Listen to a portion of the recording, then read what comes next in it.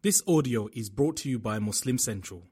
Please consider donating to help cover our running costs and future projects by visiting www.muslimcentral.com/donate. Our mission is to spread awareness of the message and divine beauty of the Quran across the world. Support our mission at www.bayinah.org. That's BAYYINAH.org. Assalamu alaikum wa rahmatullahi wa barakatuh.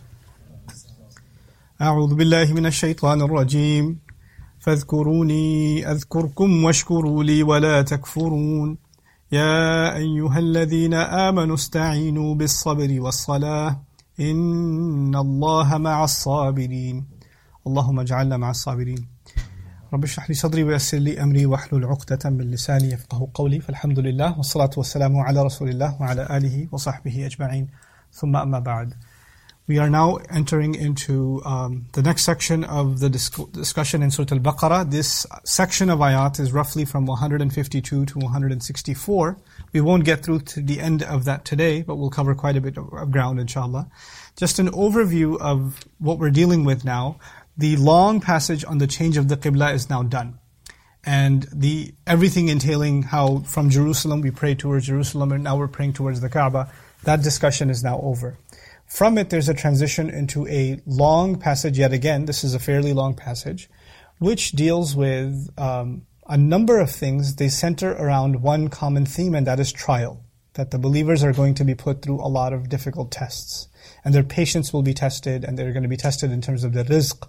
Later on, we'll see even today, وَلَنَبْلُوَنَّكُمْ بِشَيْءٍ مِّنَ الْخَوْفِ وَالْجُوعِ وَنَقْصٍ مِّنَ الْأَمْوَالِ وَالْأَنفُسِ وَالثَّمَرَاتِ وَبَشِّرِ الصَّابِرِينَ. So there are going to be ayat like that are coming. Then there are going to be some surprising ayat whose connection is difficult to see at first. For example, Allah will talk about some of the rituals that we do at Hajj, like Inna Safa wal Marwata min sha'airillah, right? And that's all actually technically very beautifully connected. And in that discourse, you're also going to find illusory references. Allah is dropping hints that you have to get ready to fight. And the reason for that I've made obvious before. I'll make quick reference to it. Now that we're praying in a different direction, we're praying towards the Kaaba, and the Kaaba is still hijacked by the mushrikun of Makkah. They've got idols surrounding it, and they're doing all kinds of shirk there. It's inconceivable for the Muslims to continue to pray towards Makkah and not think about liberating and cleaning up the Kaaba that was supposed to be purified, as was the original intent from Ibrahim and Ismail alayhim as-salam, أَن طَهِّرَ بَيْتِيَ لِلطَّائِفِينَ وَالْعَاكِفِينَ وَرُكَّعِ السُّجُودِ. But it also happens to be the case that the Meccans are the most powerful force in the region, the most well-guarded, well-defended, and well-respected force in the region. And so there's going to be trial ahead. If you're going to go accomplish this mission, it's not going to be easy. I want to start today by actually making reference to the last ayah we discussed. There are some nuances of it that I felt strongly I should share again. The ayah is 152, فَاذْكُرُونِي أَذْكُرْكُمْ وَاشْكُرُوا لِي وَلَا تَكْفُرُونَ. Then remember me. And the conditional statement means, then remember me, and if you do, it's kind of implied, and if you do, I'll remember you, and be grateful to me, and don't be ungrateful. That seems like there's some redundancy in the ayah. The first part is, remember me, I'll remember you. That's fine. Then he says, be grateful to me. That should have been enough, but then he says, don't be grateful to me, and don't be ungrateful. وَلَا تَكْفُرُونَ. Right? And the last part of it, لَا تَكْفُرُونَ, is ashad, because the noon is missing. Yeah, لَا تَكْفُرُونِي. It's la takfurun, which is actually in a sense more emphatic. It's a higher form of speech here. So what is going on inside of this ayah? Just a couple of things that I'd like to share. The first of them is this reciprocal relationship. You remember me, I'll remember you. That's what he said in the beginning. Remember me and I'll remember you. Like Allah Azza wa Jal says, إِن ذَكَرَنِي فِي مَلَئٍ ذَكَرْتُهُ فِي مَلَئٍ خَيْرٍ مِّنْهُ. So in a hadith Qudsi he mentions, if he mentions me, if my slave mentions me in a gathering, I will mention him in a gathering much better than the one he has. Right? So that's one direct implication. Of course, the Rasul of Allah sallallahu alaihi wasallam, when anyone's mentioned by Allah Himself, they're elevated. So, for instance, the fact that anybody's mentioned in the Quran, believers are mentioned in the Quran, is a status raised for the believer. Allah spoke of you. We speak of Allah, but it's completely different when Allah is speaking of us. Or for instance, how Musa alayhi salam is highlighted and so honored because He's the most mentioned messenger in the Quran. Right? So when Allah mentions someone, and Allah is remembering someone, by the way, dhikr, that means two things. It means to remember, it also means to mention. So Allah says, mention me and I'll mention you also. or remember me and I'll remember you. So that implies that Allah is going to honor. And though in the sense, وَرَفَعْنَا لَكَ ذِكْرَكَ, we elevated your mention for you. That ayah, when Rasulullah ﷺ is told, وَرَفَعْنَا لَكَ ذِكْرَكَ, it means a couple of things. It means people are going to remember the Prophet ﷺ. Allah elevated His mention in this world. Every adhan says, أَشْهَدُ أَنَّ مُحَمَّدًا رَسُولُ اللَّهِ. And we all say, sallallahu alayhi wasallam. That's one meaning. وَرَفَعْنَا لَكَ ذِكْرَكَ also means Allah has elevated the mention of Rasulullah sallallahu alaihi wasallam, but with Himself. Not just that He elevated His mention that we mention Him, but Allah Himself mentions Him. You know, إِنَّ اللَّهَ وَمَلَائِكَتَهُ يُصَلُّونَ عَلَى النَّبِيِّ. Allah Himself, no doubt, and the angels are sending salawat upon the Prophet ﷺ. So Allah is mentioning us, remembering us. The other side note that I'd like to mention is remembering. What's the opposite of remembering? Forgetting. And forgetting seems like a flaw. Like, by the way, people who remember the act of remembrance suggests that you didn't remember before and now you remember. Right? Oh, I just remembered, which means previously I had what? Forgotten. And attributing that to Allah seems a problem. Because Allah never forgets. لَا يَضِلُّ رَبِّي وَلَا يَنْسَى. Allah doesn't get confused, Allah doesn't forget. So for the idea that Allah remembers seems a bit strange at first glance. Like, what do you mean Allah remembers? Allah always remembers. You know? Understand that remembering and forgetting have two meanings. Remembering and forgetting have to do with memory. That's one thing, right? So I remember to park my car or take the keys, or I remember what I had to say, I forgot what I had to say. But there's another definition of forgetting. And from forgetting you'll understand. Man, forget that guy. What does that mean? Ignore him. Dismiss him. Right? Allah Azza wa Jalla even says in the Quran, فَنَسِيَهُمْ. Allah forgot them. Does that mean they're not in Allah's memory anymore? No, that's not what that means. That means Allah has dismissed them now. Literally, how you say nowadays, forget you. Forget you does not mean you are no longer part of my memory. I don't know your name anymore and I don't know what you look like. It means I don't care for you anymore. I'm dismissing you.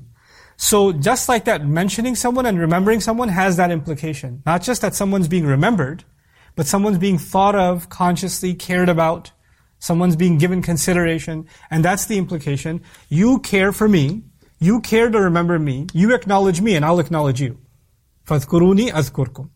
The other interesting thing about the Quran, Allah says, فِيهِ ذِكْرُكُمْ. Quran has your mention. Remembering Allah, mentioning Allah, the best form of dhikr is Quran itself. That's actually the implication from the previous ayah. يَتْلُو عَلَيْكُمْ آيَاتِنَا وَيُزَكِّيكُمْ وَيُعَلِّمُكُمُ الْكِتَابِ وَالْحِكْمَةِ. The messenger came and gave you this revelation. Therefore remember me. This revelation has come, so remember me. Meaning this revelation has come, remember me through this revelation. That's what the implication is. That's why Quran itself is called dhikr. So when he says here, remember me, it's actually equals remember the Quran. Make mention of the Quran, recite the Quran, because that's how you will remember me. This is why Quran says, in huwa illa dhikrun. It is nothing but the remembrance itself. That's what it is. وَذَكِّرْ بِالْقُرْآنِ مَنْ يَخَافُ وَعِيدٍ. Remind with Quran, the one who's afraid of Allah's threat. So when Allah says, فَاذْكُرُونِي, remember me, and I'm putting in parentheses, remember me through this revelation. أَذْكُرْكُمْ, I'll mention you. I'll remember you. Guess what? That's also through this revelation. When you're reciting the Quran, you're not just learning about Allah, who else are you learning about? Yourself. You're not just reading a story about something that happened thousands of years ago, you're actually learning a story of yourself. Allah is actually mentioning you. Allah is actually remembering you. فِيهِ ذِكْرُكُمْ. So فَاذْكُرُونِي أَذْكُرْكُمْ. This relationship between us and Allah is actually practically the relationship between us and the Quran. In one sense it is dua, of course. We make dua to Allah, Allah remembers us. That's the implication. But in the passage, a beautiful implication here is actually the essence of our relationship with the Quran itself. Quran is the way by which Allah mentions us. And the way by which we mention Allah. It does both of those things. Allah talks to us and we talk to Allah. Notice exactly this in the Fatiha. What happens in the Fatiha? We mention Allah. Alhamdulillahi Rabbil Alameen, Ar-Rahman Ar-Rahim, Maliki Yawmiddin. Right? We're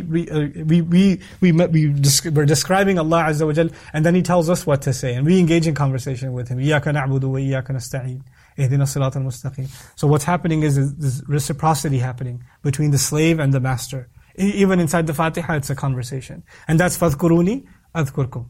Mention me, I'll mention you.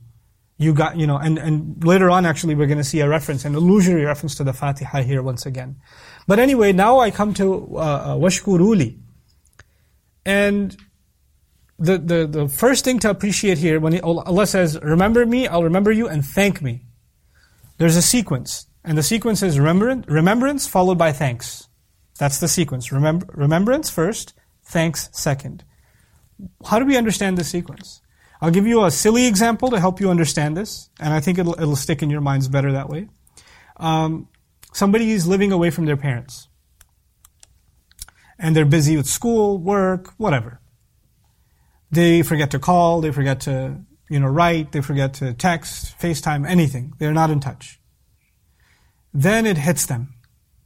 They're at a restaurant with their friend, and their friend's like, yeah, I just talked to mom. Unbelievable what my mother did for me, how much my father worked and paid for my tuition, and I get to be here. The least I can do is call them every day. And this guy sitting there is just going, I am scum.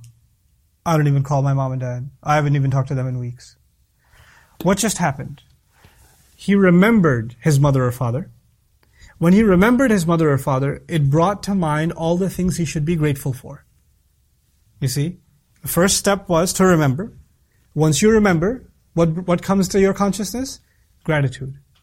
When it comes to your mother or your father, when you remember your mother and your father, and somebody reminds you of your mother and your father, the next emotion that takes over is how grateful you should be for what they did for you, for instance, right? The same way, when someone forgets about Allah, then gratitude disappears. When someone starts remembering Allah, and now you're understanding that remembering Allah is not artificial. It's not subhanallah, subhanallah, subhanallah, subhanallah, subhanallah, subhanallah, subhanallah, done. Truly remembering Allah and who Allah is to you and what He does for you, what does that naturally do? It makes you grateful. Washkuruli. Be grateful to me. But there's yet another implication here. 3 verbs. You have fadhkuruni, washkuruli, wala takfuruni. 3 verbs. Remember me, be grateful to me, don't be ungrateful to me. 3 verbs. And only one of them is responded to. One of them has a reaction, an action and reaction. Remember me, I'll remember you. So Allah responded to that one. Be grateful to me, there's no reaction. Don't be ungrateful, there's no reaction from Allah. It's not like, be grateful to me, I'll reward you. Don't be ungrateful to me, I'll forgive you. Some reciprocity should have been there, but it's not. Only one verb was responded to, the others weren't. This is important to note. It's important that 3 commandments are given, only one of them Allah responds to.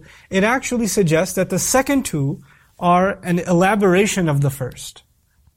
They're not 3 separate instructions, they're actually one instruction. What's that one instruction? Remember me, and I will remember you. And by the way, the fact that I will remember you, and the fact that I have given you the chance to remember me, with the best kind of remembrance, which is what? Qur'an. What should that make you? It should make you grateful. You should be grateful that you have Qur'an. Later on, a few sessions from now, we're going to get to the ayat of the revelation of the Qur'an itself in Ramadan. Shahru Ramadan, alladhi unzila fihi al-Qur'an. Qur'an, I already told you, is called dhikr. That ayah begins with revelation of Qur'an and ends with لَعَلَّكُمْ تَشْكُرُونَ.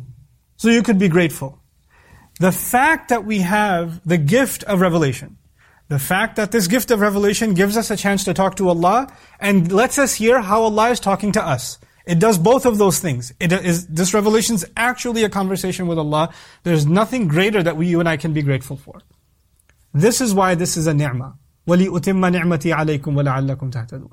So I may complete my favor. Whenever you mention ni'mah, what comes with it? Shukr. That's what comes with it. So dhikr here, that relationship with the Qur'an, and the fact that I'm going to remember you too, it's going to be a complete whole conversation, is what you should be grateful to me for. Washkuruli. Be grateful to me. This is the commitment you and I must have to the Qur'an. Now, but then why add وَلَا تَكْفُرُونَ? And don't be ungrateful. Because when you say, be grateful, then you don't have to add, don't be ungrateful. When you say stop the car, you don't have to say stop the car, don't move the car. You can just say stop the car. You don't have to give the opposite instruction. There's a couple of ways Mufassirun have looked at it. Essentially, all of them bring it down to one, which is, this is a very strong way of saying it. Right? That's one way it's been interpreted, is be grateful and don't be ungrateful is a very strong way of Allah saying be grateful. Be really, really grateful. Because it's said in every possible way. I would argue there's something more going on here, Allahu Ta'ala alam. I would argue what's happening here is, right now, as this has been brought to your conscience, you are going to be grateful. But in the future, remember not to fall into ingratitude again. So one commandment, وَاشْكُرُوا لِي, is actually immediate. وَلَا تَكْفُرُونَ is, and from here on out, don't fall into ingratitude again. Don't be ungrateful again. It's like keeping you constant, keeping you going on this constancy. And that's, to me, that's important to note, because how are we going to remain grateful? That requires consistency. What is the Arabic word for consistency? Anyone know? Sabr. Patience is not the only meaning of the word sabr, it's also consistent. So if someone is sabir, then that actually means the way they are today, they'll continue to persevere and remain that way tomorrow as well. It's no surprise then that the next ayah is Ya ayyuhal ladhina amanu ista'inu bis sabri was salah inna allaha ma'as sabirin. It's actually now Allah said, remember me, and I'll mention you. Be grateful. Don't fall into ingratitude again. How are you going to fulfill that? There's this challenge that's been given by Allah. How are you going to live up to that? The answer to that beautifully is in the next ayah. Those of you who have iman, seek aid with sabr. And I would argue here that the waw is bayaniya, which means seek aid with patience, perseverance. That is to say prayer. Seek aid with perseverance, i.e. prayer. It's not patience and prayer. A lot of translations also say patience and prayer, and they look at the waw as ataf. I'm far more convinced that this is bayaniya. Because what happens in our religion is that there are many abstract principles. Patience, gratitude. These are abstract things. And what our religion does is it gives you a practical exercise that can take that abstract idea and bring it practically into your life. The salah brings a few of those abstracts into your life. For example, how do you guard character? How do you maintain decency? Inna salata tanha anil fahsha'i wal munkar. Right? How do you truly remember Allah? Aqimis salata li dhikri. Here, what's the way to seek Allah's help? Allah will help you when you develop patience. Well, how do you get patience? Patience is to say, salat itself. And salah itself, it will give you patience and it requires patience. It's both the prerequisite and the result at the same time. Which is why Allah says, وَأْمُرْ أَهْلَكَ بِالصَّلَاةِ وَاصْطَبِرْ عَلَيْهَا. Tell your family to pray and be very firm and constant in that commandment to your family. And be firm yourself with prayer. Be constant yourself with prayer. Now here, what I wanted to share with you, إِسْتَعِينُوا بِالصَّبْرِ وَالصَّلَاةِ is not the first time we're getting these words. The Israelites were told these way back. We've come a long way in the journey of Baqarah. Now we're dealing with this ummah, because كَذَلِكَ جَعَلْنَاكُمْ أُمَّةً وَسَطًا. But the previous ummah was told, وَاسْتَعِينُوا بِالصَّبْرِ وَالصَّلَاةِ وَإِنَّهَا لَكَبِيرَةٌ إِلَّا عَلَى الْخَاشِعِينَ. We already read this ayah a while ago.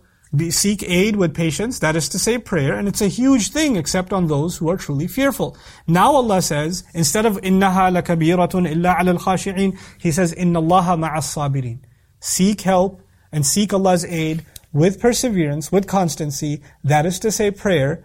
Certainly Allah is with those who are patient and persevering. Now we're going to dig into the difference between these two. By saying this, actually one thing Allah has already told us, the Muslims, is that we are fearful of Allah. We are the khashi'een that were talked about before. But now even the khashi'een have to be told, it's not just khushu' you need. The ones who are in awe of Allah and khushu' of Allah, you need strength. What I'm about to get into might get too abstract, so I'll give you an image. And that image will help you understand the concept. You have soil. And if you put water in the soil, and you let the soil get plenty of sun, and it's in a perfect, a produce friendly environment, nothing is growing. Why not? You don't just need soil. What do you need? You need a seed. The seed needs to be there. And by the way, once the seed is allowed to grow, it grows and its roots are deep inside the ground, but it grows and eventually grows into a tree and produces fruit and all of it, right? When we work on ourselves, when I work on my patience, when I work on my sense of gratitude, when I work on my attitude, when I work on my remembrance, when I work on these things on myself, work on my greed, work on my temptation, when I'm working on these things, I'm preparing the soil. That's what I'm doing. I'm working on myself. Who does it affect? Yeah, the soil's pretty soft. It's got plenty of water. But our deen is not just about bettering yourself. Our deen is about helping now that you're bettered, you're well produced, you must actually have a seed in you that grows, and when it grows, it benefits who? Others. The soft soil on its own is not our goal. That is a means to a larger end. For Allah, you and I have to improve ourselves because you and I have to be of service to others, to Allah and to humanity. We have to be of service. So even tazkiyah has a goal. Even our own cleansing has a goal. Salah itself has a goal. Now previously, the Israelites were told, you've lost even the exercise of cleansing yourselves. You have no fear of Allah left. So you need to go back to patience and prayer. We, however, were just given a mission. In these ayat, we were just given a mission. Our prayer direction was changed from Jerusalem to Kaaba. We have a mission in front of us or no? If you have a mission in front of you and you have to accomplish that mission, you better be equipped yourself to do it. What's that equipment? Salah. But salah is just there to give you the strength you need to do that mission. Salah is not the mission right now. Salah is actually, at the end of the day, by the way, it will also be our mission. Because why are we cleansing the Kaaba? So that we can have purified salah. That's actually why. But so the means is the end. It's not even a means to the end. What you need, and it's so beautiful in our religion, if somebody died, some Sahabi died, they never got to see the Kaaba without idols. Did that happen? There were Sahaba who died on the battlefield, never got to see the Kaaba without idols. Are they also successful?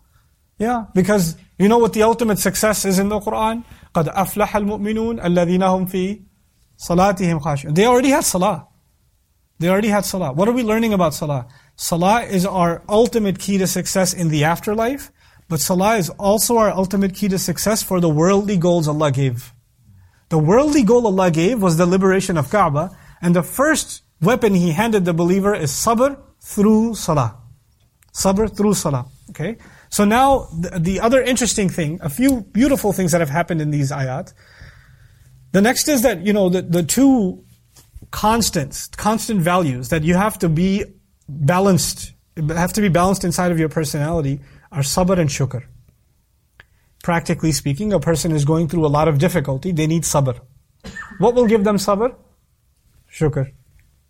How does that work? Well, if I got really, really sick, somebody comes and tells me, be patient. I know I'm patient, but it still hurts. Except if I focus my mind and my heart on things that are still going well. Alhamdulillah, it could have been a lot worse. Alhamdulillah, there's khair in this. There's shukr. And when you develop that shukr, it makes what easier? Sabr easier. Okay? It makes sabr easier. So those two things are interdependent. They are like Ibn al-Qayyim would describe, two wings of a bird. You need sabr and you need shukr. Notice previously, what did we have? وَاشْكُرُوا لِي وَلَا تَكْفُرُونَ. Shukr is already covered. One wing is already there. What's the other wing? Sabr. And now in this next ayah, يَا أَيُّهَا الَّذِينَ آمَنُوا اسْتَعِينُوا بِالصَّبْرِ وَالصَّلَاةِ. So beautiful. Like everything just keeps tying together. Notice also here, Allah says, seek help. Ista'inu. This word should be familiar to every Muslim, because they recite it every single day. In every Fatiha. إِيَّاكَ نَعْبُدُ وَإِيَّاكَ نَسْتَعِينُ. This word is part of the Fatiha. And the Fatiha, interestingly, has another name. The Fatiha's other name, given by the Prophet himself, ﷺ, is Salah. The other name of the Fatiha is what? Salah. قَسَمْتُ الصَّلَاةَ بَيْنِي وَبَيْنَ عَبْدِي نِصْفَيْنِ. I divided Salah into two halves, the hadith says. And that actually the division is the division of the Fatiha. Not of the Salah, but of the Fatiha. What does that mean? Salah essentially is what? Fatiha. Because Salah actually means prayer, a supplication. And what's the ultimate prayer? The Fatiha itself. Notice here what Allah did. Seek help using Salah. Those two words are now combined again. The association is built in ourselves again. So, يَا أَيُّهَا الَّذِينَ آمَنُوا اسْتَعِينُوا بِالصَّبْرِ وَالصَّلَاةِ. I want to now give you one or two more examples of how this isti'ana is done in the Quran. When tough times come, what advice does Allah give to the Prophet ﷺ? His child died. His uncle laughed. One of the most painful memories in the Prophet's life, ﷺ. And in the middle of all of that, Allah revealed, إِنَّا أَعْطَيْنَاكَ الْكَوْثَرَ. Yes, you've lost a child, but I've given you Kawthar instead. Yeah? What should you do? What's the next ayah after إِنَّا أَعْطَيْنَاكَ الْكَوْثَرَ? صَلِّ فَصَلِّ لِرَبِّكَ. Pray. How's he going to find sabr? And by the way, he has to have sabr over losing the child. He has to have shukr over Kawthar. He has to have both. Where's he going to get it from? Salli li rabbik. Salli li rabbik. You find people said all kinds of horrible things to Rasulullah sallallahu alaihi wasallam. They made all kinds of insults. وَاصْبِرْ عَلَى مَا يَقُولُ فَاصْبِرْ عَلَى مَا يَقُولُونَ وَسَبِّحْ بِحَمْدِ رَبِّكَ قَبْلَ طُلُوعِ الشَّمْسِ وَقَبْلَ الْغُرُوبِ. Be patient over whatever they're saying. And continue to declare Allah's perfection before the sun comes down. Or before the sun rises rather, and right before it sets. Fajr and Maghrib time. What is Allah talking about here? Be patient over what they say, and especially turn to me in times when day and night change. The rising of the sun and the falling of the sun. That's when you come and remember me. Why? It's very beautiful imagery in that ayah. Basically Fajr and Maghrib, right? Fajr and Maghrib, if you notice, the sky color looks the same. It's actually a very similar time of the day. It's also it's a time that symbolizes magnificent change. On the one hand, darkness is being turned into light. And on the other hand, light is being turned into darkness. Changing situations are in Allah's hands. Changing circumstances are entirely in Allah's hands. So right now, things are looking gloomy for you. Later on, things will become lighter for you again. And then after they become lighter, there may be another trial again. And then another ease again. And another difficulty and another ease, and that's your life, isn't it? Our life is not going to be, we come out of one problem, and Allah gives us ease, no more problems. There's going to be tulu'u shams, and there's going to be ghurub. And to deal with all of it, what do you have to do? Salah. You're going to have to go back to salah. So Rasulullah is being told, no matter what they say, you've got salah. You've got salah. And that's actually what sabr is here. Sabr is, I'm going to have the strength to deal with all of this when I have salah. Now, I go back to see how everything is tied together so far. I want to share a few more things with you on these connections. Musa alayhi salam. What mission was he given? Challenge who? Fir'aun. And he asked for support.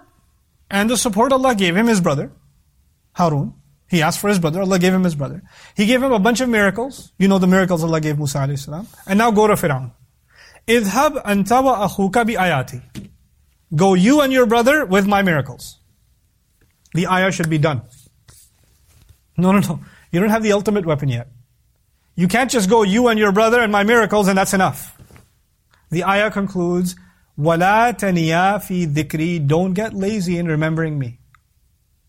Don't lose sight of my dhikr. This exercise of going to challenge Fir'aun is a political exercise. It's a debate exercise. It's a confrontational exercise. It's not a spiritual exercise. It's not. But Allah says the only way you'll be able to accomplish that worldly goal of challenging the world's greatest emperor of the time, perhaps of all time, of challenging him. Remember one thing though, don't get lazy in doing dhikr of me. Musa alayhi salam is so clear about this. When he asked for his brother, you know what he said? Why do I need my brother? So we can defeat the enemy? He said, كَيْ نُسَبِّحَكَ كَثِيرًا وَنَذْكُرَكَ كَثِيرًا. Ya Allah, give me my brother so we can do tasbih of you much and remember you much. Because if we remember you, what's the equation given here? You remember Allah, what does He do? He remembers you. And when He remembers you, you're fine. He doesn't ignore you, He doesn't overlook you, He's protecting you, He's got you covered, He'll see you through. All you got to do is remember Him. That's all you got to do. Dr. Akram Nadwi put this so beautifully. When the Rasul ﷺ started his mission, and there was no resources, the only equipment Allah gave him is اقرأ بسم ربك الذي خلق. Dhikr. Recite. That's what you should do. And then in the middle of his mission, when things got tough, what did Allah tell him? Pray. When he completed his mission, sallallahu alaihi wasallam, when in the worldly sense, Kaaba is liberated, the enemy has been defeated, people are entering into the deen in huge numbers. وَرَأَيْتَ النَّاسَ يَدْخُلُونَ فِي دِينِ اللَّهِ أَفْوَاجًا. Now what? Now that the mission's accomplished, what do you do now? فَسَبِّحْ بِحَمْدِ رَبِّكَ وَاسْتَغْفِرُ. Dhikr again? Do tasbih of your Rabb, do istighfar. That's what salah is. Tasbih and istighfar, that's what it is. The beginning of our struggle, the middle of our struggle, and the end of our struggle is all just salah. It's all just dhikr. That's all it is. Which is why the believer, no matter what state we are in, politically, economically, whatever situation the Muslims are in, whether you're alone or in the millions, when you have salah, you've already succeeded. That's when it makes sense. قَدْ أَفْلَحَ الْمُؤْمِنُونَ. That's when that makes sense. What a powerful gift Allah Azza wa Jalla has given us inside of this salah. Now tying this back to what came before. What are we supposed to be grateful for? What did I say? Of so many things. In the context of these ayat, what are we grateful for? The coming of revelation. The coming of revelation. Now keep that idea in your mind. The next thing Allah has mentioned is, sabr will come to you by what institution? Salah. And salah, what's the other word for it? No, salah, the other name for it the Prophet gave. Fatiha. Fatiha. Fatiha is Qur'an, isn't it? After Qur'an, what do you recite? More Qur'an. Salah, the heart of salah is Qur'an itself. The heart of salah is Qur'an itself. What are we learning? Qur'an itself will give you sabr. Qur'an doesn't just give you shukr. Qur'an gives you sabr. It gives you the strength to deal with whatever circumstance. It builds inside you the confidence that Allah is there. It builds inside you the hope that things will get better. It builds inside you the belief that Allah will give you the ability to deal with whatever it is that's coming in front of you. All of it comes to you from salah. And that's when you appreciate, إِنَّ اللَّهَ مَعَ الصَّابِرِينَ. No doubt about it, Allah is with those who have sabr. He's already said He remembers them. And now He says He's with them. With the people who show sabr. Our sabr, our constancy is going to come with salah. Now, I want to give you an image here again, just because I like imagery, and I like how Qur'an paints its imagery. One of my favorite images about the Qur'an itself is actually from Surat Al-Kahf, the first ayah. When Allah says, وَلَمْ يَجْعَلْ لَهُ عِوَجًا, He didn't put any crookedness in the Qur'an, any deviation in the Qur'an. You know, when you have a flood, everything is flowing in the flood. Everything is moving. And you have even a pole or something like that. Over time, what can happen to it? It can start bending from the pressure, right? In that flood, you have Qur'an. You have this al-urwat al-wuthqa. You have this chain, this anchor that's been dropped down. And you're holding on to this chain. Everything else around you is moving, going downhill. It's rolling away. So long as you're holding on to this, you are in place. You are persevering. You are constant. Qur'an actually becomes a way by which we stand in our place. You know, dua is thabbit aqdamana. Make our feet firm. Plant our feet. You know, this is actually what we're asking Allah to do. Understand the parallel to the culture we live in today. Values are changing so fast. The political climate changes so fast. The cultural climate changes so fast. You know, right now we're in this, election cycle mode. So everybody's depressed about what's happened and what's going to happen with the Muslims and why is the Canadian immigration website still down and all of that, right? That's what we're thinking about right now. A few months ago we were thinking about how the president was celebrating some homosexual athlete that, from the NBA or something, and how this is now becoming part of our schools and it's being celebrated, and how are we supposed to respond? How are our college kids supposed to respond to these questions? That was the big question. There's going to be cultural attacks.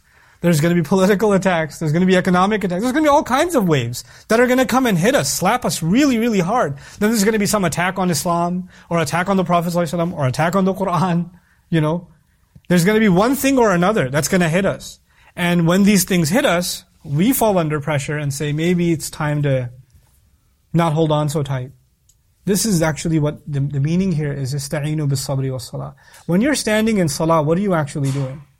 You forget about everything and everyone. It's just you and Allah, and that's it. Isn't it? Think about what that means. Now you don't care about what the latest fashion is. You don't care about other people's opinion of you. You don't care about what your boss thinks, or what the person driving next to you thinks, or how the cashier looks at you, or the people at a plane look at you, or how the politicians look at you. You don't care about any of it, because you're standing in front of who? Allah. All you care about is what Allah thinks. All the social pressure disappeared, all the peer pressure disappeared, all the fear disappeared, because that fear of people is replaced by fear of Allah. The love of pleasing people has been replaced by the love of pleasing Allah. Your priorities, whatever they were, have now been clarified by the word of Allah that you stand and recite in salah. Everything was taken away because you were taken into a different world where you were connected with Allah. When that connection is severed, when that connection is cut, then your fear, your love, your aspirations, your hopes, your sadness, all of it will be determined by people. All of your fear will come from people. Your sadness will come from people. Your happiness you'll look for it falsely in people. Your hopes will come from people. Your aspirations, your future will come from people. You want to be someone who pleases other people. A lot of people who I've talked to that used to hold on to their religion and don't hold on to it anymore, common thread, people around them. I feel weird in my office praying. I just don't want to be the only one on campus wearing a hijab or something. I don't want to stick out. I don't want to be, so much fear of people. So much want of acceptance. This is what salah cuts off. It slices it out of your system. If salah is really there, it slices that out of your system. You become inna Allaha ma'as sabirin. Allah is with the sabirin. You don't need anybody else with you now. Yeah, Allah is with those who have this. Who else do you need with you? And by the way, this trial that Allah speaks about now, I told you, the Qibla has just changed. The Muslims have to be mentally prepared for a coming conflict. Allah doesn't beat around the bush. Notice, I'll break it for you, the next two ayat. The second of these ayat, the one that's not next, it's the one after that one, is وَلَنَبْلُوَنَّكُمْ بِشَيْءٍ مِّنَ الْخَوْفِ وَالْجُوعِ وَنَقْصٍ مِّنَ الْأَمْوَالِ وَالْأَنفُسِ وَالثَّمَرَاتِ. We're going to test you with all kinds of things. Okay, we're going to test you with fear. You'll be in scary situations. With hunger. With loss of money, loss of people. And fruits. These are things that we'll talk about in some detail, but shay'im min means any kind of degree. Maybe a little bit, maybe a lot. And those tests will come from any way, shape, or form. But before Allah mentions, I should be mentally prepared for these trials, what's the first thing? لَا تَقُولُوا لِمَنْ يُقْتَلُوا فِي سَبِيلِ اللَّهِ أَمْوَاتٌ. Don't you dare say about those who are being killed in Allah's path, dead is all they are. Died. Amwat. It's not even a complete sentence. No, this is just a khabar. It's actually hum amwat. It's just a khabar. Dead. It's like their story's finished. Not even worth mentioning what happened with them. Why would Allah mention those who got killed in the path of Allah? I would think, look at the logical expectation. The expectation is, you're going to have little trials, like hunger and fear. Then you're going to have more trials like loss and fruit. Eventually you might even be killed. The killing thing, being killed, should be the last thing mentioned. He starts with that one. By the way, have sabr, and don't say about those who are being killed in Allah's path that they're dead. Why did He start with that? Allah Azza wa Jal gives the best orientations. I want you to be clear, Muslims, what you've signed up for. When you're handing me your life, I've purchased it. Which means I'll make you committed to this religion even if it costs you your life. You better be mentally prepared. And those who die along this path, don't think that that's a tragedy. That's the best kind of death they could possibly have. Shahada is the best kind of death they could possibly have. Bal ahya, how? No, they're alive. Now, the question arises, like Ibn Ashur raises, everybody's alive after death. We believe in life after death, don't we? So when you die and you're being buried, your ruh is still there. There's still the life of barzakh. There's still a kind of life going on. But why is Allah saying about those, especially who died in Allah's path, they're alive? Ibn Ashur and other scholars would comment, this is Allah's way of saying their life is not like anybody else's. There is a life after death. There is. In our graves, there is a kind of life.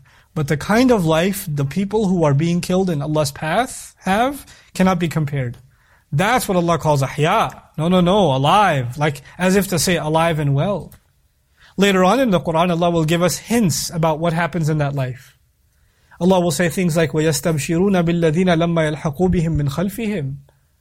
These shuhada, they hang out with each other. They're dead, and they're hanging out with each other. And they're talking about people who are still alive. And saying, hey, I hope they join us soon. لَمَّا يَلْحَقُوا بِهِمْ مِنْ خَلْفِهِمْ. They're congratulating each other about those who haven't joined them yet behind them. You know how you have sports commentary? Pre-game commentary? Right? They've already won the game. They already crossed the marathon.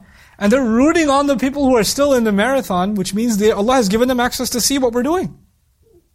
There's some interesting, mysterious things about the shuhada that Quran kind of just drops hints about.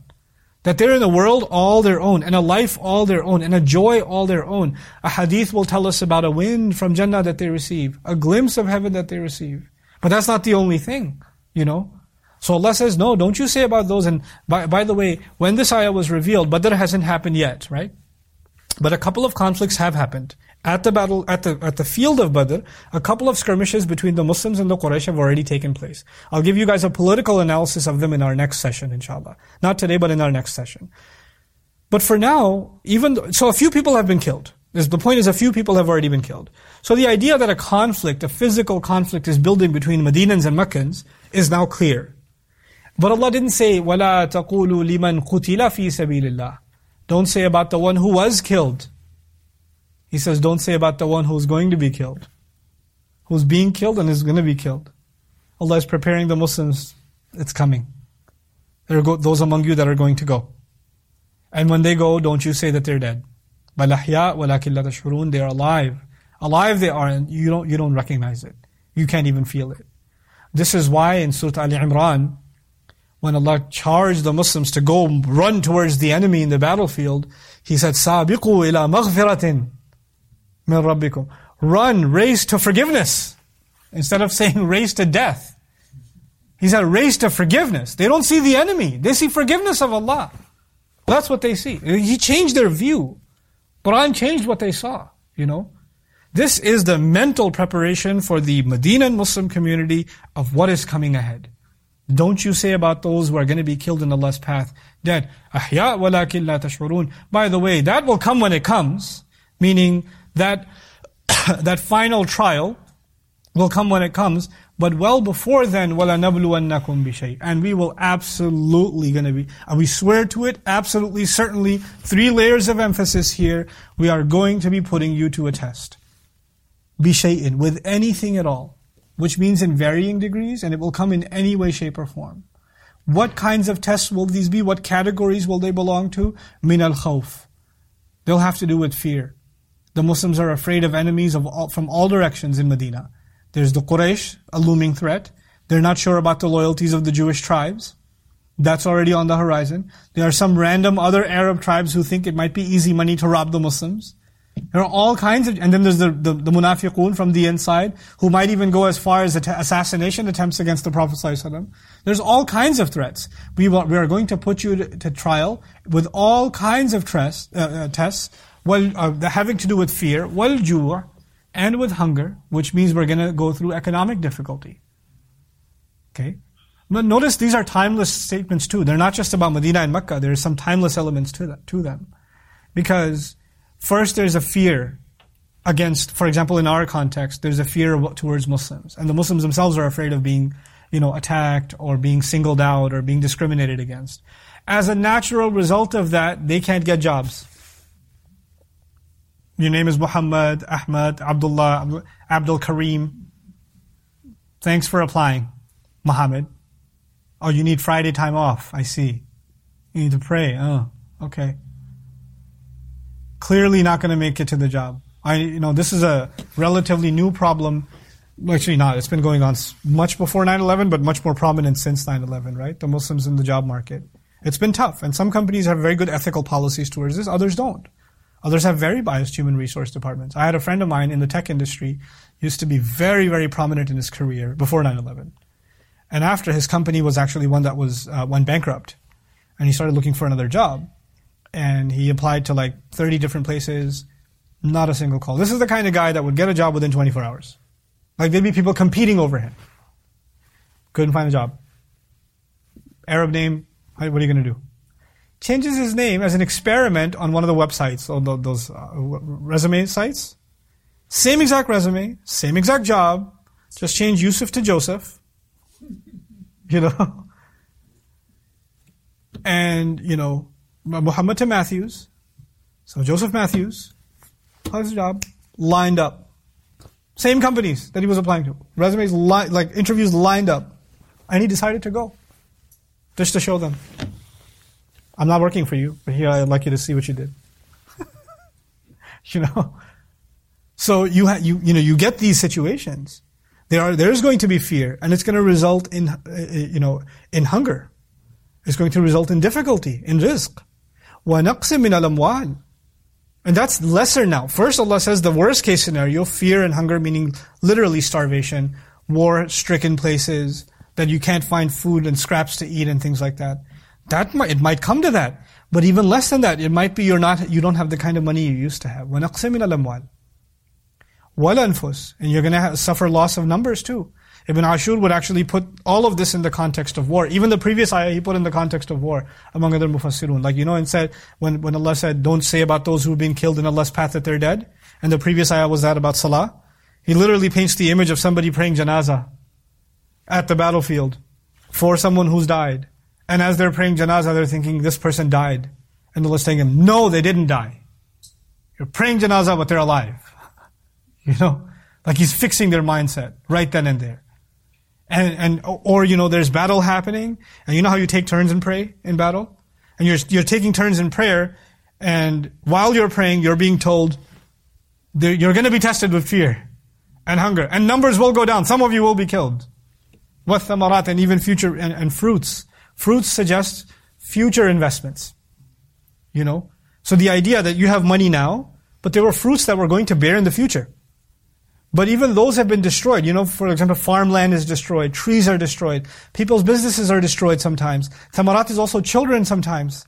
Children that are very young, that were going to grow and become young men and be backbones of their families. They're killed, in conflicts. So thamarat is a large expression for things we place hope in. Things whose sweetness eventually bears fruit, literally, right? وَبَشِّرِ الصَّابِرِينَ, look, sabr came again. Congratulations to those who can have sabr.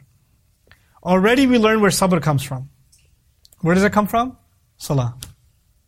It comes from salah. I can't help myself. I've shared this story 1,000 times, but I can't help myself. I'm remembering it again.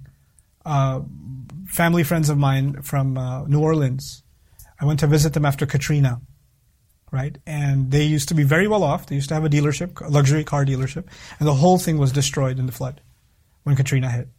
All their cars were cash. They didn't do credit cards.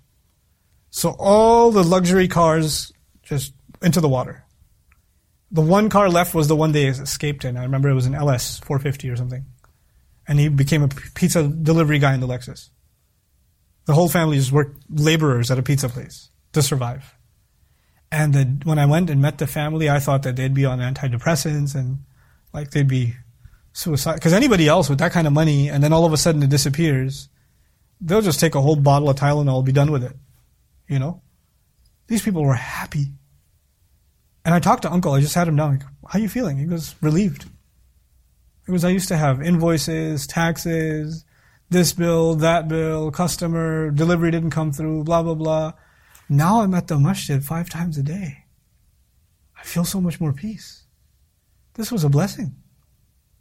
Where did he find his strength? Salah. That's where he found his strength. He just turns to Allah, he connects, and he's like, what more can I ask for? What greater gift can I get? All the other thamarat came and went. They'll come and go. But this one thing, this connection you have, when this is severed, everything else is worthless. الَّذِينَ إِذَا أَصَابَتْهُمْ مُصِيبَةٌ قَالُوا إِنَّا لِلَّهِ وَإِنَّا إِلَيْهِ رَاجِعُونَ. Those are the people that when, look at the inevitability for each one of us, إِذَا أَصَابَتْهُمْ مُصِيبَةٌ, when any calamity strikes them, when anything that was always meant to hit them, hit them. Musibah, think something that hits the target. Literally, right on target is called musibah in Arabic. Musibat in Urdu is kya musibat hai yaar, like a calamity. But in Arabic, musibah is from asaba, to hit the target correctly. From it you get, when you give an accurate answer to a teacher, the teacher says sawab, with a sad. Right? That's absolutely correct, or accurate. Okay? When the exact calamity that was supposed to hit them, and when it hits them, قَالُوا إِنَّا لِلَّهِ وَإِنَّا إِلَيْهِ رَاجِعُونَ, they responded, we belong to Allah and to Him we have to return. That's one thing that will never change. Everything else will come and go. Everything I own, I will lose. And sometimes I'll gain it back again. But I'll never be going back to those things, and those things will never just come back to me. I will be going back to Allah. Everything else will go back to Allah too. Everything you and I own, we're going to leave here. The clothes I'm wearing right now, this laptop, these cameras, whatever. It's going to be in somebody else's hands eventually. Maybe not tomorrow, maybe not today, Allah knows. Maybe 20 years from now, but it's not going to be mine. I can't take it, because I myself am property. Internalizing that, deeply internalizing that, inna lillahi wa inna ilayhi raji'un, is the most liberating thing you'll ever experience in your life. You'll never feel more freedom than when you truly internalize that you and I just belong to Allah without a doubt. Whenever a calamity strikes, what's the connection between a calamity striking and saying we belong to Allah? What's the connection between those two things? When something bad happens to you, I'll give you a simple example. You went to a vacation and you were registering at the hotel. You paid for it in advance, and you go there and this is, sir, we have no reservation. I flew here. I came here and I paid for it. Here's my receipt. Oh, sorry, we're overbooked. We could put you in the closet though. That's still available. At that time, you're angry. You want to speak to the manager. Happens, right? And you have a right to be angry. You paid for it. That's fine. But you know what? Anytime a calamity hits, the first reminder, I'm not entitled to anything. What do you mean I paid? I didn't. It's not my money. Whatever difficult, and when people do you wrong, you have a right to seek justice. But sometimes we get angry over things that it's not people. It's not people. It's some flight got delayed because of weather. Like, come on. I needed to get to Miami. Or something. That's the time to remember, who are you? You yourself are owned by Allah. You're not entitled to make any of these demands. Whatever opportunity you and I have been given is a gift from Allah Azza wa Jal. And when He takes away, it's His to take away. It's not my place to complain. You know, when in a consumer society, you own your money. You own it. And then when your money doesn't do what you want it to do, you have a right to complain. You're not supposed to be patient. Why should I be patient? I paid for it. It's mine. It's an entitlement society. Inna lillahi wa inna ilayhi raji'un is entitlement belongs to who? Your title belongs to Allah. You yourself belong to Allah. Makes patience so much easier. Ya Allah, it's in your hands. I'm good. I didn't get to go home, return to my flight, return to my family or whatever tonight that I wanted to because of whatever delays, but I'm going to return to you. That's who I actually belong to. وَإِنَّا إِلَيْهِ رَاجِعُونَ. No doubt about it. It is to Him alone that we have to return. This realization is such a relief. And it's easy to talk about during a dars, but when difficulty strikes, when your child's in the hospital, and you get to say, إِنَّا لِلَّهِ وَإِنَّا إِلَيْهِ رَاجِعُونَ. We belong to Allah, Allah alone. And we have to go back to Him. Not only do you realize it for yourself, you realize it for your loved ones. At the death of a loved one, what do you say? إِنَّا لِلَّهِ Why do you say that? You say that because you're accepting that they didn't deserve to be on this earth. One more minute, one more second. I know that hurts to hear. They didn't deserve to live here any more seconds than Allah had written for them. Whatever they deserved, Allah gave them already. Why aren't they still alive? Why aren't they still with me? Why aren't they here? No. Inna lillahi wa inna ilayhi raji'un is the answer to all of that. When you say that meaningfully, then that's not and by the way, that's not a small thing to say. Reciting it, inna lillahi wa inna ilayhi raji'un, but why did he have to die? Happens, because you're emotional, right? But if you can truly, from the bottom of your heart say that, that is something acknowledged by Allah at the highest levels. How do we know that? أُولَٰئِكَ عَلَيْهِمْ صَلَوَاتٌ مِّن رَبِّهِمْ. Those are the people on whom, not salah, you establish salah, استعينوا بالصبر والصلاة. Now it's been reciprocated. Salawat, plural. Salutations, prayers, connections will drop from Allah to you. Allah salutes you multiple times because you were able to say, Inna lillahi wa inna ilayhi raji'un. There's one thing. Previously we learned, remember me, I'll remember you. Remember that? That's where it started. That was the beginning point. Udhkuruni, fadhkuruni, adhkurkum. That's the base relationship. You mention me, I'll mention you. Now Allah gave us the toughest time to mention Him. When is the hardest time to mention Him? When calamity strikes. And what's the way to mention Him at that time? Inna lillahi wa inna ilayhi raji'un. So you just remembered Allah. What was the formula Allah gave? You remember Allah, Allah will remember you. And now He tells you how He will remember you. If you do this, how will He do dhikr of you? أُولَٰئِكَ عَلَيْهِمْ صَلَوَاتٌ مِّن رَبِّهِمْ وَرَحْمَةٌ. Those are the people on whom salawat come from their Rabb. Rahmah, love, care, mercy drops from their Rabb. Descends on them. Allah. All of that just from that perseverance, that's sabr, that's shukr. By the way, all of this is so beautifully connected if you noticed. When calamity strikes, and you're supposed to say from the bottom of your heart the right thing, it will require two things of you. It will require number one, sabr. And it will require number two, what? Shukr. Inna lillahi wa inna ilayhi raji'un. At the death of a loved one, for example, on the one hand is sabr over that loss. Because it's not mine. It's Allah's. And shukr that Allah gave me all those moments with them.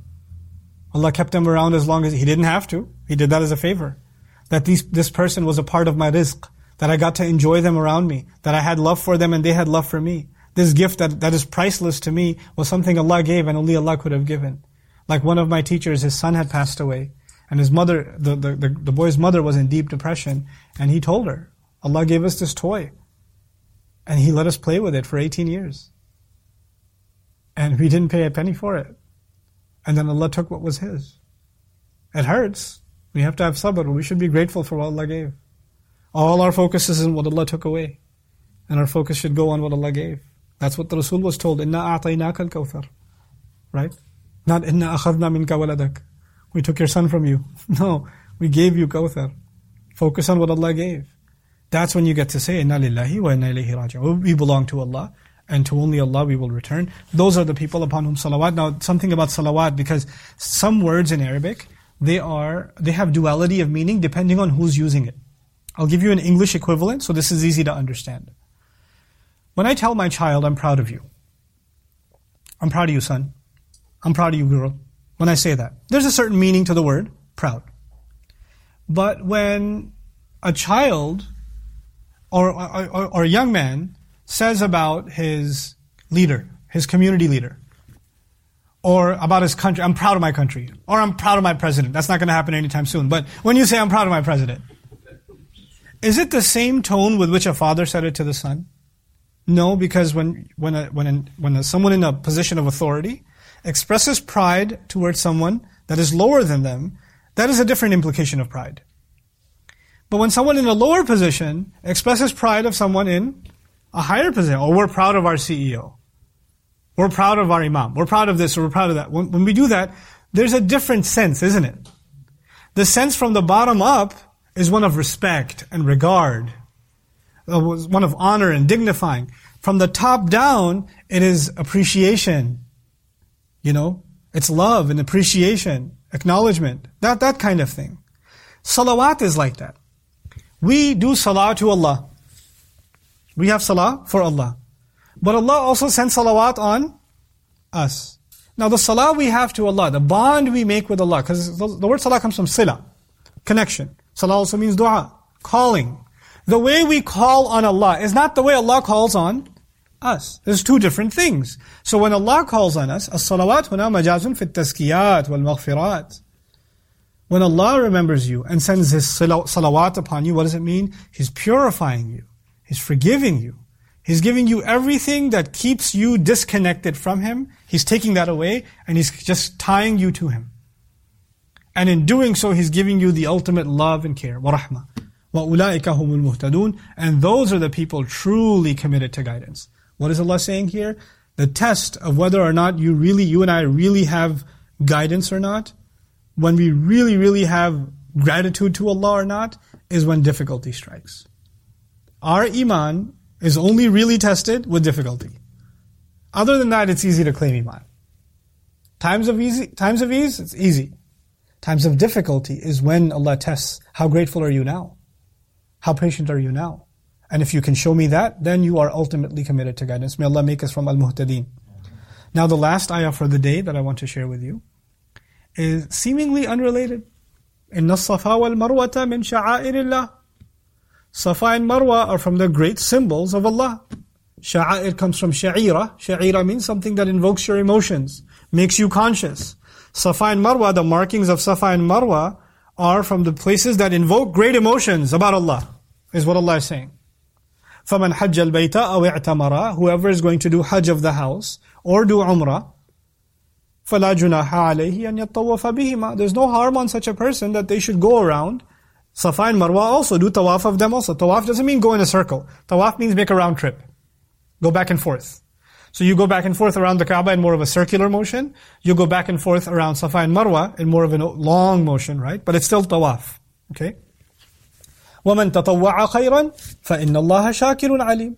And whoever wants to volunteer and do more, or whoever wants to volunteer to do any good, khayran could be general also, and in addition, any good you want to do, then Allah is appreciative, shakir. This is another one that has reciprocity. When I'm shakir, I'm grateful. When Allah is shakir, He's appreciative. It's something else. It has a different meaning. Okay? Alim. And Allah knows what you've been doing. What is Safa Marwa doing here? Safa and Marwa are from the great symbols of Allah. By the way, Marwa, which the Jews mispronounced deliberately, Mura, was the place where Ibrahim a.s. was to be sacrificed. The sacrifice, or Ismail a.s. was to be sacrificed in this area. So when we're running around here, one of the things we're commemorating is actually the sacrifice.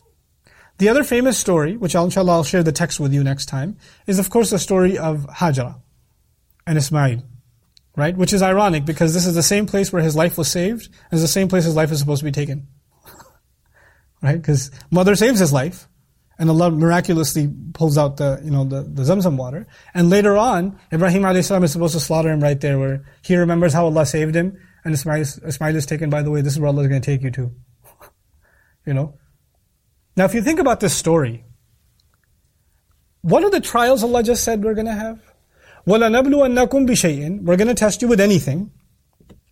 Before that He said, don't say about the one who's been killed in Allah's path. Who was about to be killed in Allah's path? Ismail. Then He said, I'll test you with all kinds of things. Like what? Hunger. Were they hungry? Were they hungry in that trial? Yeah. وَالْخَوْفِ وَالْجُوعِ. Fear and hunger. Were those things there?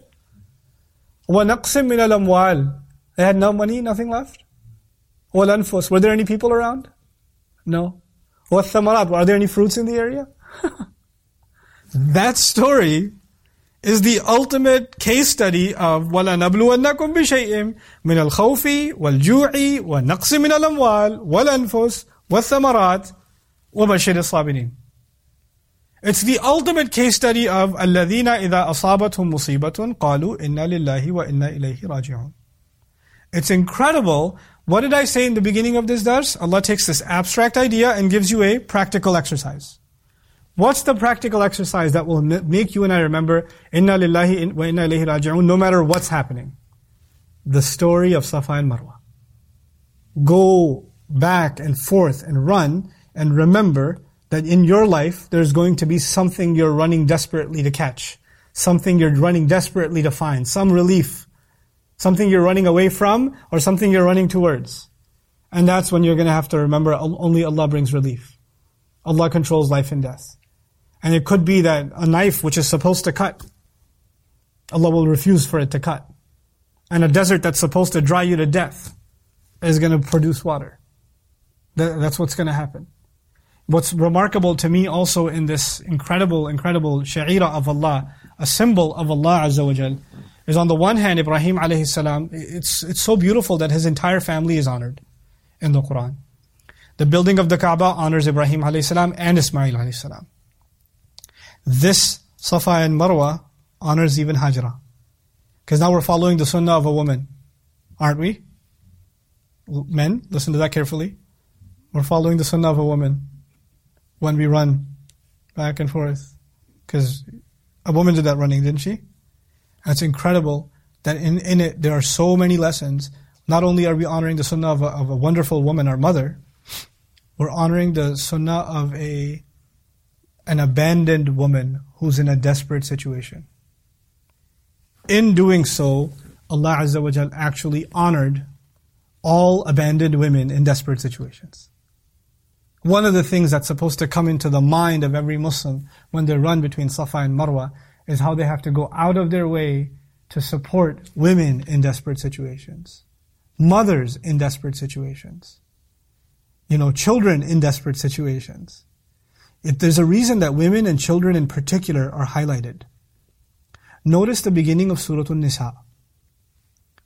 Allah Azza wa Jal, once He describes, وَاتَّقُوا اللَّهَ الَّذِي تَسَاءَلُونَ بِهِ وَالْأَرْحَامِ, have taqwa of Allah, in whose name you ask each other things, and have taqwa of the wombs. When you say wombs, you've actually mentioned two people. You've mentioned the mother, and you've mentioned the child. Notice in the next ayah, by the way, in that ayah there's also man and woman, right? يَا أَيُّهَا النَّاسِ اتَّقُوا رَبَّكُمُ الَّذِي خَلَقَكُم مِّن نَفْسٍ وَاحِدَةٍ وَخَلَقَ مِنْهَا زَوْجَهَا. So man and woman are mentioned in the first ayah. In the very next ayah, وَآتُوا الْيَتَامَى أَمْوَالَهُمْ. Give orphans. Take care of the orphans. Women, orphans. Women, desperate children. These are the primary recipients of our care. And Allah shows their care, He took care of them, so taking care of them becomes a sunnah of Allah. And whoever can do that, these are the sha'air of Allah. You know when Allah says Safa and Marwa are the sha'air of Allah, they are the symbols that remind you of Allah. You know what that means? Destitute women and desperate children from around the world are symbols of Allah. They are reminders of Allah. Honoring them is like honoring the incident of Safa and Marwa. It's so profound. It just changes your perspective on the world. Changes your perspective on your own Umrah or Hajj. What in the world are we doing? It's not green light, let's run. Yellow light, let's slow down. Where's the rocky part? There's just a glass here now. I want to climb on a rock. It felt so cool when I was little. I used to go on top of the rock. You know, this has become artificial. This entire exercise has lost its spirit. You know? Yeah, of course, take selfies. Very important. You know? It's literally nafsis. You know? Just all about our own self. There's nothing else left. Just the nafs. It's, you know, so what I wanted to just conclude with in this ayah is that Allah has tied everything that came before. Muslims being ready to struggle. Struggle to fulfill the rights of this house. Allah is telling us that even before this house was built, this area and what its blessings are supposed to be have always been surrounded with desperate struggle. Its beginnings are desperate struggle. Its beginnings are, unthinkable trials. And now you, the Ummah of Muhammad sallallahu alaihi wasallam, have a chance to fulfill, and you're going to be tried too. Just like the inaugural ceremony of this house was tried. You're going to have to try too. By the way, one thing I didn't mention, there were Isaf and Naila. Some narrations tell us that they were pagan idols of Isaf and Naila. It's a pretty ugly story about them, that this guy and girl went to the Kaaba, they were kind of wild, and they started becoming intimate just as a act of defiance, like they're going to do the bad thing in front of the Kaaba. And so God punishes, this is not from Islam, this is from Jahiliyyah times, the story. And God punishes them and turns them into statues, this man and this woman, okay, who were about to engage in the act. And so they put one of the statues on Safa and the other statue on Marwa. And because this was an act of defiance against the other gods that were there, the Quraysh and the other idol worshippers would go around the Kaaba, but they stopped going to Safa and Marwa. Because those two idols that were defying the older gods were there. So this practice of Safa and Marwa was abandoned for centuries. Allah says, these are sacred symbols of Allah. There's no harm in you doing tawaf of them. If the Muslims are going to do tawaf of them, what are they going to have to destroy first though? Those idols. All this elaborate instruction about Hajj, and yet we have no access to the Kaaba. This is my last point to you today. This elaborate description of how make sure you take care of, the sha'air of Allah and Safa and Marwa. Here the feelings you're supposed to have if you're going to do Hajj or Umrah. فَمَنْ حَجَّ الْبَيْتَ أَوْ اِعْتَمَرَ. Whoever does Hajj of the house or Umrah. Muslims can't do either one yet. And they're not going to be able to do it until a very long time. This is one of the earliest revelations in Medina. And we have a few years ahead of us before we ever even get close. And when we do get close, we're sent back home. You know that, right? And pretty much all of the ayat about Hajj were revealed well before then. You know how you hear sometimes in lectures, listen to this carefully, you hear in lectures, we must act on every ayah of the Qur'an. We must learn the Qur'an and put it into practice. You heard this before? Because if we don't, we are hypocrites. Main kya, bhaijan? Qur'an came, told the believers to do Hajj. Did they do it right away?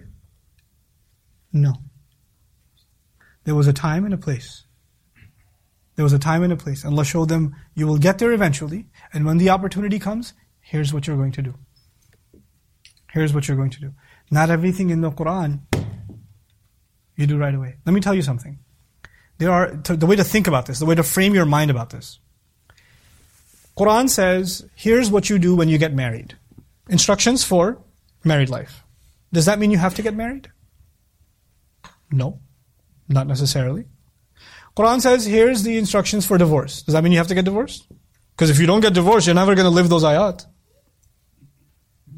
Quran says, here's how you slaughter an animal. Does that mean you have to slaughter an animal? Does it? Do you have to slaughter an animal? Each of you. Sorry. Quran talks about loans. Here are the instructions for how you take a loan. Does that mean you have to take a loan? No. What does that mean? You are going to have different situations in life, right? When the situation presents itself, turn back to Quran. If you're in this situation, do this. If you're in that situation, do that. Isn't it? When you're about to get married, seek Allah's guidance for what? Marriage. If you're going through a divorce, seek Allah's guidance for divorce. If you're going to go into a business, seek Allah's guidance for business. Isn't that what it is? But can you possibly put every single ayah of the Quran into action? No. Did Allah ask you to do that? No. This is a slogan we made up. That's easy to text people. We must put the Quran into action. Quran is put into action according to time, place, and circumstance. Not every circumstance is for every human being. Not every circumstance applies to every human being. The Hajj circumstance didn't exist for the Muslims yet. When it existed, it applied. Even today, somebody is in a state of, they don't have enough money. And there's no way for them to make that money. Right? And if they do try to make that, and there are some people who barely make enough to survive for their family.